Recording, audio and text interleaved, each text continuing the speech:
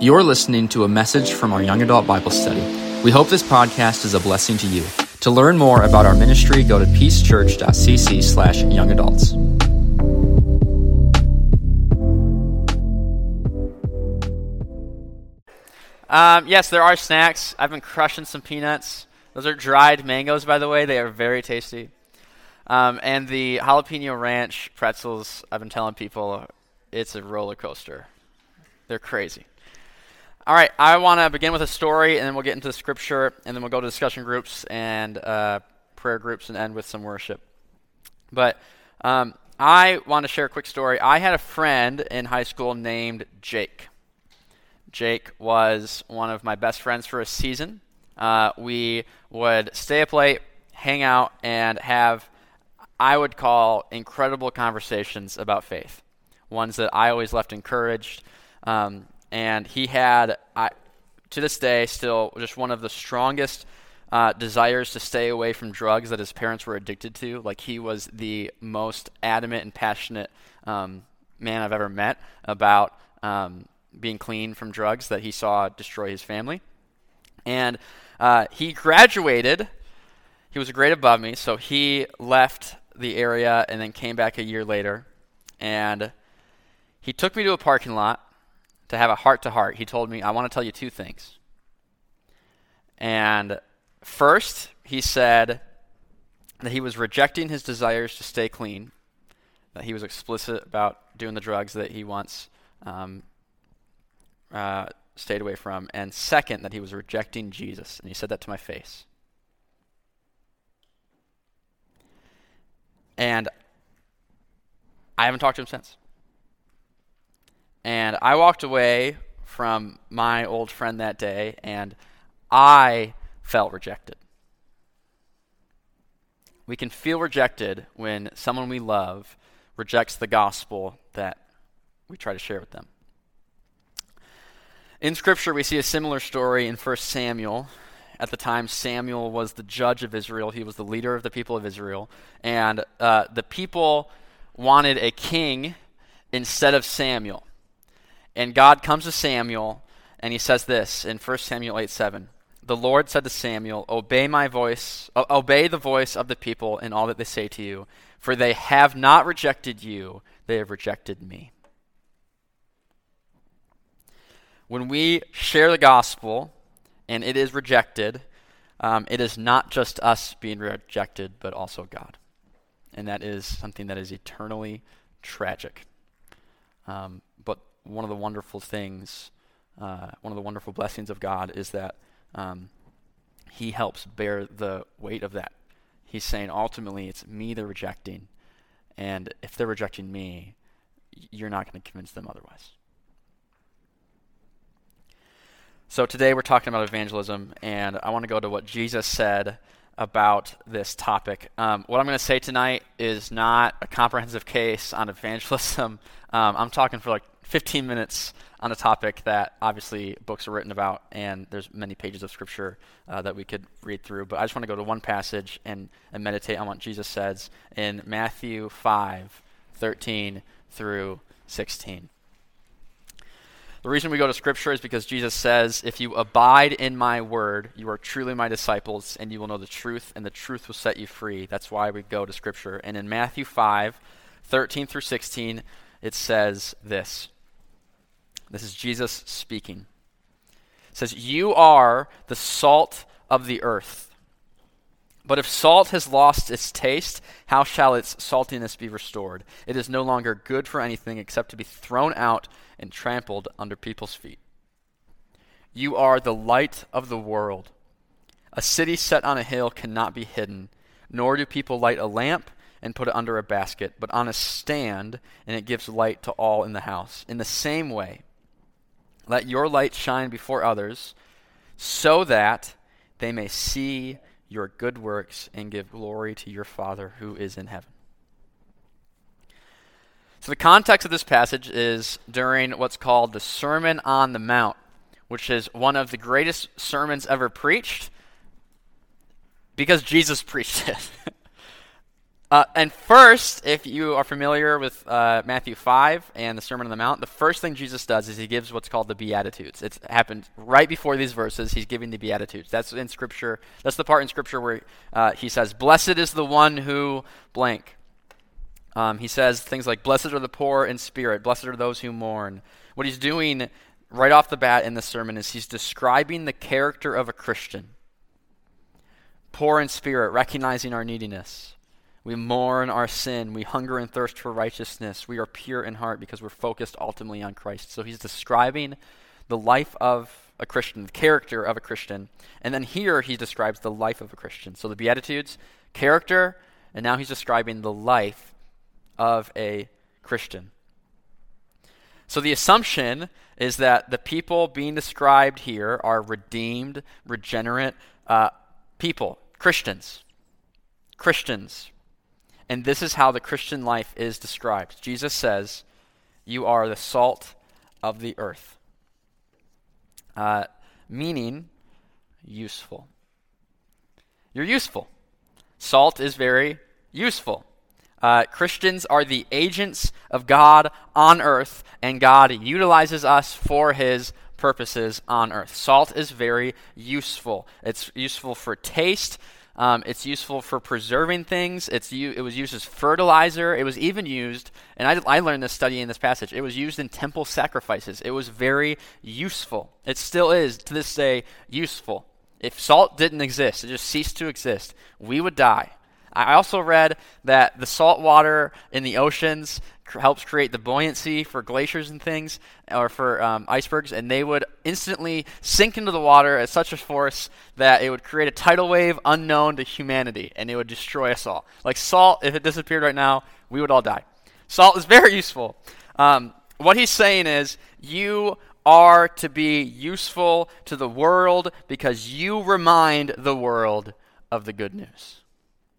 You are useful to the world because you remind the world of Jesus. And Jesus also adds a warning about neglecting our Christian calling, because we no longer become useful to the kingdom when we neglect our Christian calling. And he says it's good for nothing except to be trampled underfoot. And that's another reminder that we may be treated by others as if we are not useful when we try to share the gospel. But we need to be reminded that it's not just us being rejected. And then he also says, you are the light of the world. This is what we call in the Bible a parallel. He is saying the same point, but with a different metaphor. Because light is one of the most useful things you can think of. Salt, incredibly useful. Light, again, we would die. Like, we need it. You are useful, and God will use you to change lives like he uses salt and light. And then Jesus says, so that.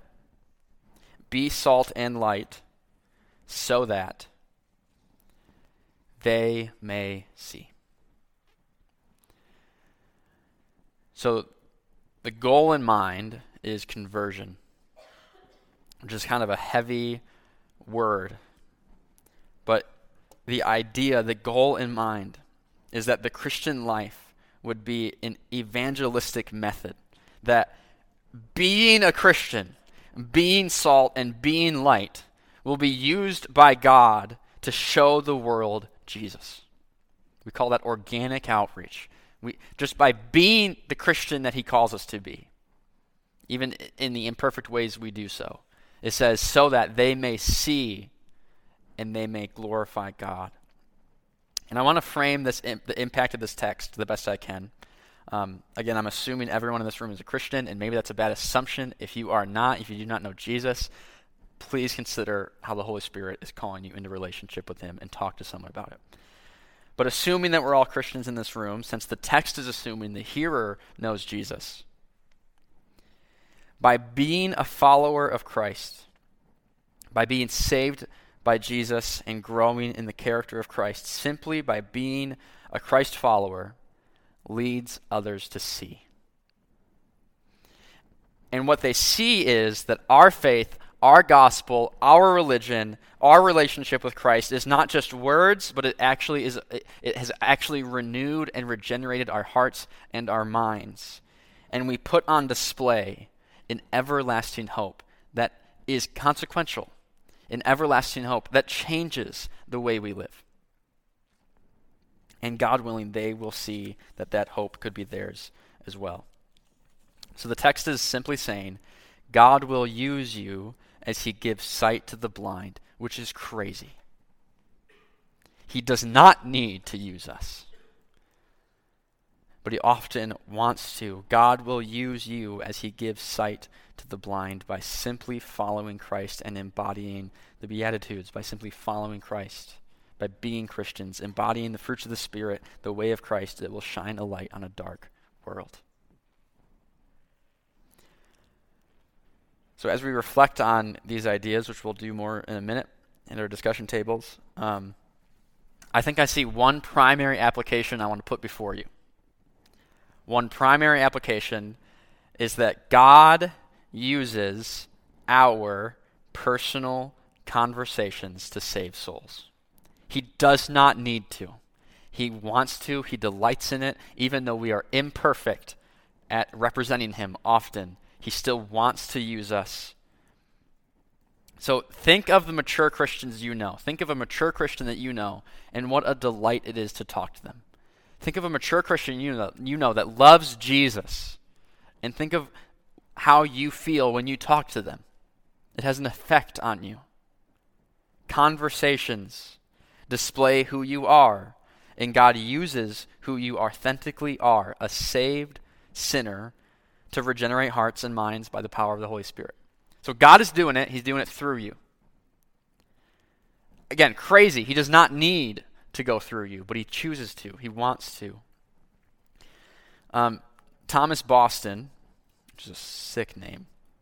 Thomas Boston was a Scottish pastor in the early 1700s, and he was 22 when he wrote a small book called The Art of Man Fishing. Again, incredible name for a book. He was 22. He wrote a book called The Art of Man Fishing. The idea being Jesus calls us fishers of men, his disciples fishers of men. The idea being that we give the gospel and we pray for the Holy Spirit to bless those efforts. But the art of man fishing, he says there are two contexts where we cast the net. Two contexts where we seek the conversion of our neighbors through our words, fishers of men. And he says this. This is a quote.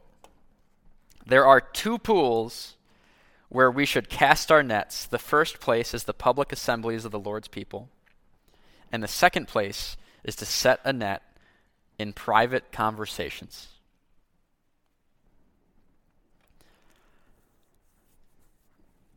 Theological note. God calls people. It's the act of God. That's what the Holy Spirit does. It's what he did in your life. He called you.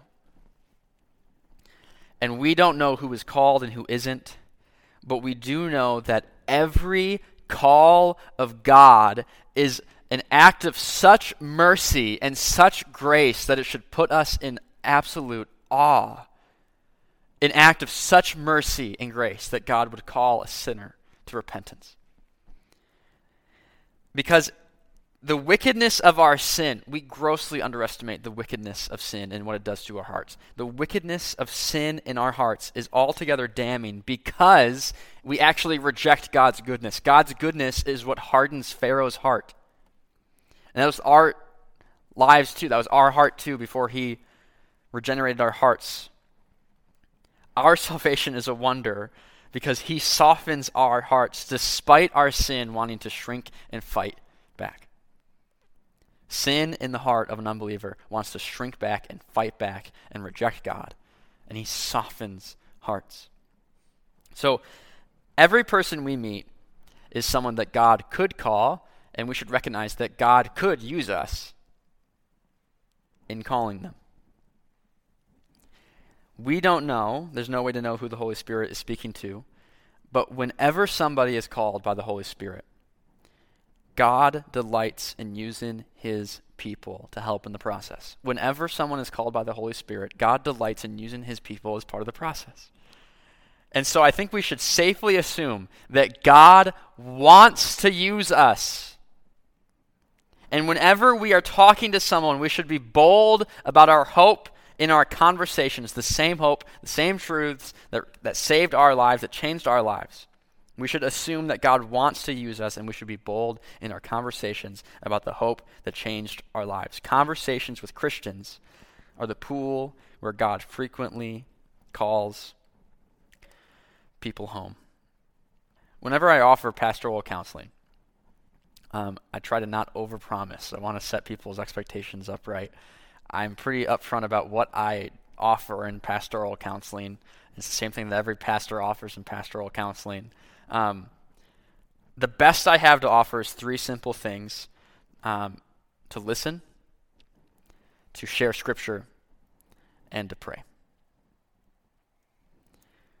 Because that is actually the best I have to offer. That is how God uses his people to move us along a step at a time. And one reason I think that simply listening, one reason I think that simply praying and offering scripture is so powerful is because what that is doing is it's modeling the life of a Christian depending on Christ. And Christians do the same all the time in our conversations. Listen, offer scripture, and pray. And the text says that people see God because they see Christians depending on Christ.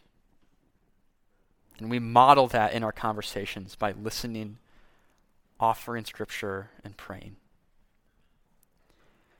When Jesus says, "See your good works and give glory to God," I don't think that he has a specific action in mind, though he obviously has a lot of very good examples in the Sermon on the Mount on how a Christian tangibly lives. But I don't think he has a specific action in mind so much as he has a type of person in mind, a Christ-like person who has found redemption and hope in Christ and lives like it. That hope has changed him. Conversations with Christians, God uses as a shepherd's hook to bring lost sheep home.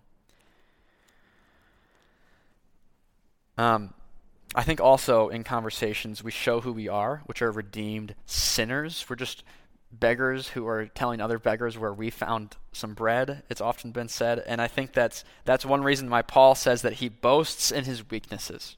In 2 Corinthians 12:19, Paul says that he boasts in his weaknesses, because that is what we're saying. We're saying, I know where I found some hope. I'm not saying I'm awesome. I know who is awesome, who gave me hope. And so the good work is simply us having been changed by that hope, trusting in that hope, modeling what it looks like to depend on that hope, and sharing that hope, the hope of Jesus.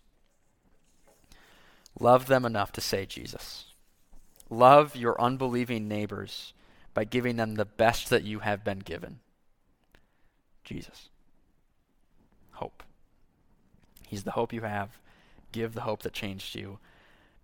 It's very basic. We give the hope, we share the hope, and then we pray that the Holy Spirit blesses our efforts. You don't save people, Jesus saves people. He saved you. We share that hope and pray that the Holy Spirit will bless our efforts. Pray that it will be the hope they have as well. So this is the organic outreach, the lifestyle evangelism that Christ teaches us to have. Simply be and pray. Say who you are and where your hope is found. Let's pray.